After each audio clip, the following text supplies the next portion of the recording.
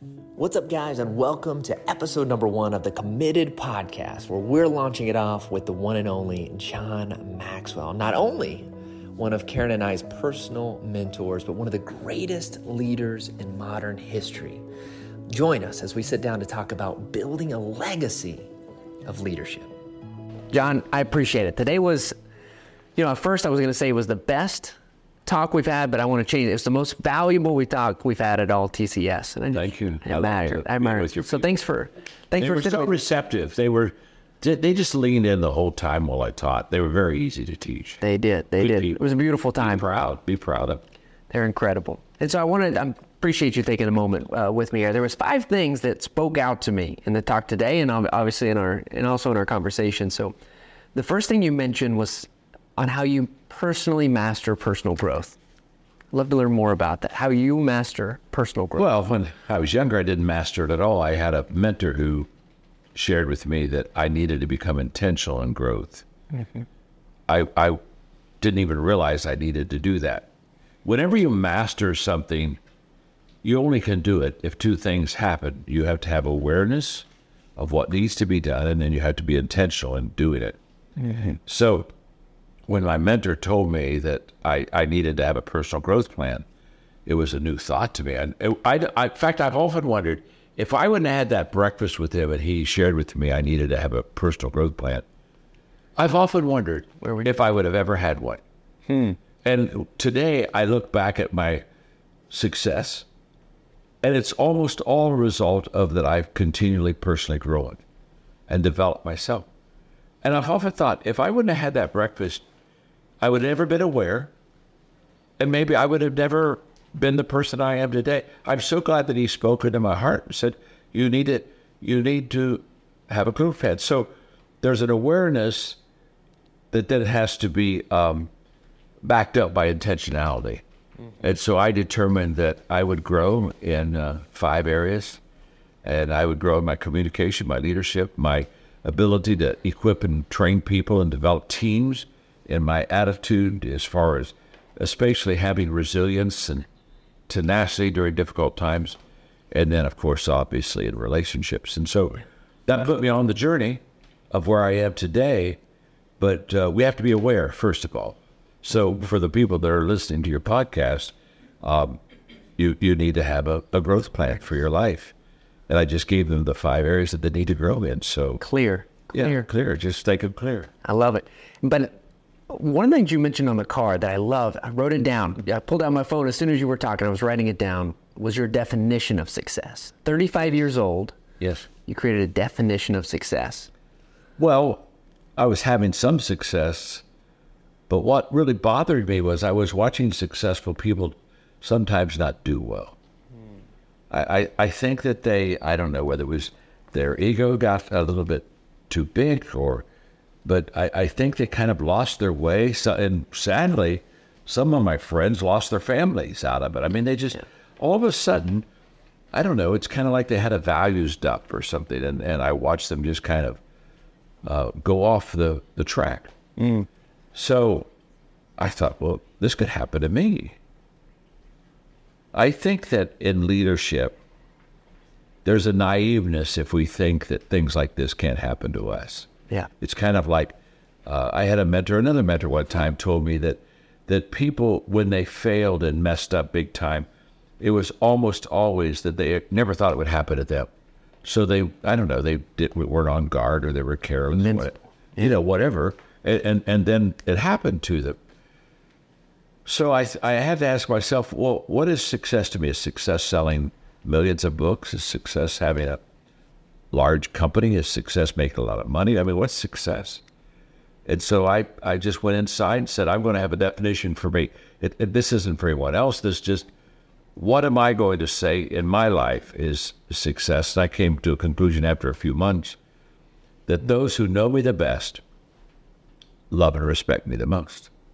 Mm. And I just thought, if my family they not only know the good side, they know the terrible side. Terrible side. I love it when people come and ask my wife, Margaret, they'll say, because they'll hear me speaking, and I have a lot of humor. And I think they think I go home, sit on the couch and say, okay, and I do some training and teaching, and, And I think they have a wrong perception. And, when I go home, I take out the garbage is what I do, or, help her, do the dishes, whatever. But the point being, I came to my own conclusion that success for me, it has to be centered around people that know me the best, because they don't know my strengths, they know my weaknesses. Yeah. And so that's become my definition of success for 40 years. That really works for me. It just really works. So when I travel and, I'm doing book signings or whatever, podcasts with you, I just keep grounded by the fact of saying, okay, John, just make sure the people who know you the best love and respect you the most. There's something wrong with us, JC, when people who don't know us well like us better than people who know us well. That's a problem. And I've met plenty of people in that category, right? The more you get to know them, the like, I love this guy. I had people that you kind of really wanted to know, and then you got to know, and you got disappointed. You just, ooh, and I hope, well, I'm sure I'm disappointed somebody, but I hope not to. I hope to be able to say I'm the real deal, hopefully. Well, my personal experience, I feel like every conversation I'm falling in love a little bit more. It's incredible. It's incredible. But on this journey, it's through success, through growth, there's got to have been some times of pure failure, of just real disappointment, lost. Where's maybe a moment in this growth that you've experienced where you've really struggled? And how did you get out of it?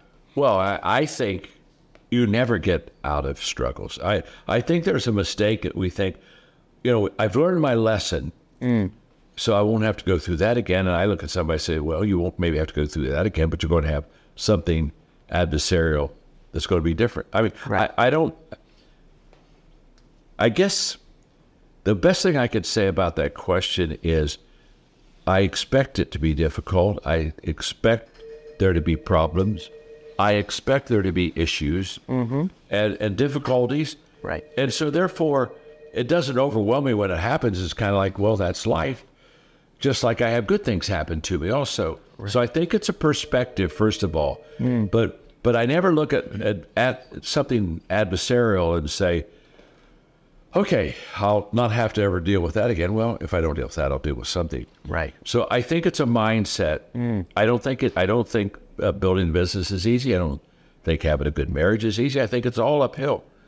So the moment that you buy into that, do you have difficult times? Of course you do. Right. But they're not that difficult because it's what you expect in life. Right. I remember Margaret and I one day were having a conversation, and I said to her, I wonder why we don't have as many problems as everyone else seems to have. And she started laughing. She said, John, what do you mean? We have problems every day.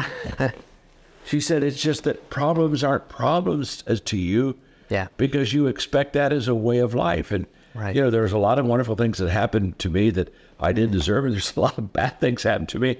I didn't deserve those either. Yeah. But that's just life. And I think the moment that we embrace both good and bad, I think then it begins to be something that we can really love, learn, and live through. And so, if somebody asked me, in fact, I had a Q&A. This is interesting. I had a Q&A one time, and somebody asked me, they said, now, when's the last time that you failed? And I said, well, I'm sure it's been in the last week. But then I got embarrassed because I couldn't think of a failure. And I looked at him, I said, okay, I'm getting embarrassed here because it's had to be within the last week. But I can't pull it out. But then all of a sudden, it hit me. I turned that table completely. I said, let me ask you, if you would have said, John, tell me about your last success, I'd say, well, it's been within the last week. But I couldn't pull it out. Neither. In other words, when you keep success and failure together and value both of them because they teach you different things and bring different lessons to you, it's not a big deal. And so I get up every day expecting that there'll be, and by the way, if you're leading something, the only problems you ever have are the ones that can't be solved at a lower level. Right. So whenever you get a problem as a leader, they're the worst problems you could have because that's just part of it. So I just think it's a mindset. And I don't think it's not what happens to me, it's what happens in me. And I think that what happens within me is I'm okay. I expect it. I don't expect it to always be easy, and I don't always expect it to work out the way I want it to work out. It's all about the mindset. It's all about the mindset. It really is. And you learned that from a young age. Your dad was very involved. You said lots of stories with your dad, and you said, though, there was specifically something your dad told you to do every single day. Yes. Oh, my. Well, it was when I graduated from college, JC, and we were having dinner. I said, okay, Dad, give me your best advice. Kind of like, give me your best shot. And he said, son, if you'll do this every day, 3 things. He said, life, you'll be successful. He said, if you'll do these 3 things every day, people will want to follow you. People will want to be part of your team. He said, every day, value people, believe in people, and unconditionally love them. He said, very few people ever feel valued, give them self-worth, give them self-dignity. Yeah. Very few people have someone come and believe in them. Yeah. They've never had that wind beneath their wings. And he said, hardly anyone has ever been unconditionally loved. Yeah. And if you'll do those 3 things, he said, you'll be highly successful. And so I said, in every talk I give, I'm going to value people, believe in people, and unconditional love. And by the way, people can tell that. When you're talking to them, they can tell if you're for them. Actually, they can tell if you're for them, or they can tell if you're not for them. Yeah. And so every time I write a page in one of my books, I'm saying I value you. I'm talking to the reader. I believe in you. I'm unconditionally loving you. And it just sets the environment for me in my relationships with people. And I found that my father was exactly right. People lean in and long for that kind of healthy leadership. They just don't get it very often. So when you give it to them intentionally, continually, you become a leader that people just want to be a part of that team. I love it. I do too. It works. What are you committed to right now? What's the rest of the mission look like? What's the big thing you're committed to? Well, I'm committed to transformation of people. Transformation, if you train a leader, they know how to help you do a job. Mm-hmm.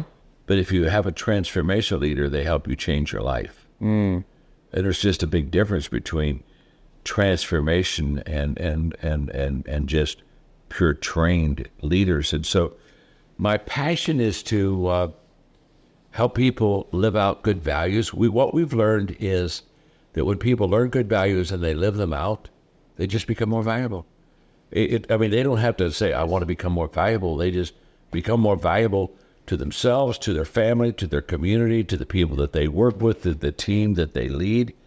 So we're just committed to helping people embrace good values.